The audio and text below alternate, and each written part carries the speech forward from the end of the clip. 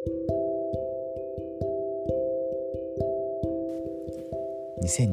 年3月1日火曜日、今週は、創世記のこのヤコブのですね、話を学んでいます。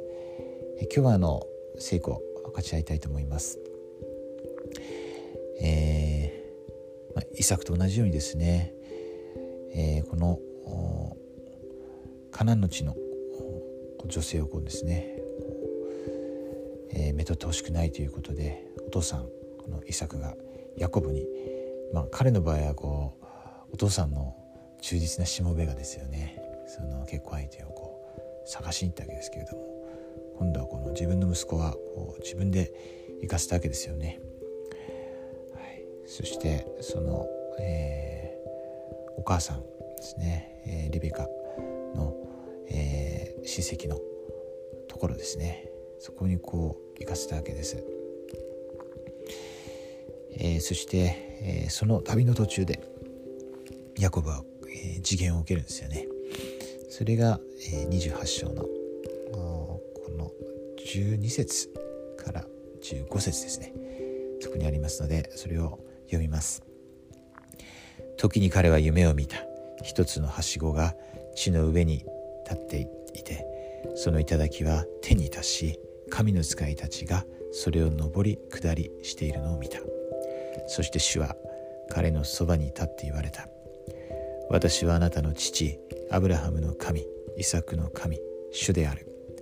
あなたが伏している地をあなたと子孫とに与えよう。あなたの子孫は地の塵のように多くなって、西、東、北、南に広がり、地の諸族はあなたと子孫とによって祝福を受けるであろう。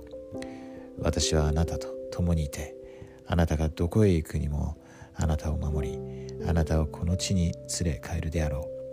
私は決してあなたを捨てず、あなたに語ったことを行うであろう。っていうですね、素晴らしい、示言を受けたんですね。本当に、この後もありますけれども、びっくりしたと思うんですよね。恐れてっていう言葉ありますけれども、本当にこの言葉で一緒に残るのは、もちろんそのアブラハムとそしてイサクとですね、主が約束されたことが同じように約束されていて、それも本当に印象深いんですけれども、最後の15節の言葉ですよね。私はあなたと共にいるってですね、どこに行くにもあなたを守ると。そして私は決してあなたを捨てないと。そしてあなたに語ったことを行うとですね、主は言われてるんですよね。これもまさに私たちにも言われている言葉ですよね。彼と同じ制約を交わしたものとして、また彼の子孫として同じ祝福を受けていますね。ですから主がヤコブをいつも導き守ってくださったように、私たちのことも主は導き守ってくださいます。助けてくださいます。もし私たちがその主に頼ってですね、昨日のイスラエルという言葉ありましたけれども、そのような確固とした態度、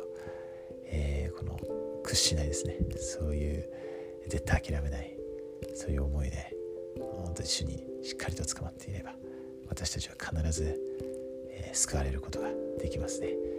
それが福音です。それが神様の約束です。神様は決して約束を守られない方です。破らない方ですからね。必ず守ります。人とは違いますね。この福音は真実です。そしてこの、ヤコブが経験したようにですね、私たちも本当に霊的な経験が必要です。成分研究することを通して、また祈ることを通して、さまざまな方法を通して主は私たちを導き、そして霊的に養ってくださいます。預言者は私たち瞑想するようにですね、言われています。特にこの朝の時間にですね、そういう時間を取るようにと頻繁に、言われますね。本当に私もそのことを通して人生の中でたくさんの祝福を受けてきました。そしてそれが真実であることを心から証しします。イエス・キリスト様は私たちの救い主、贖い主です。そして主が生きておられるということ、私たちを本当に深く愛しておられるということ、心からイエス・キリスト様の皆によって証しします。アーメン。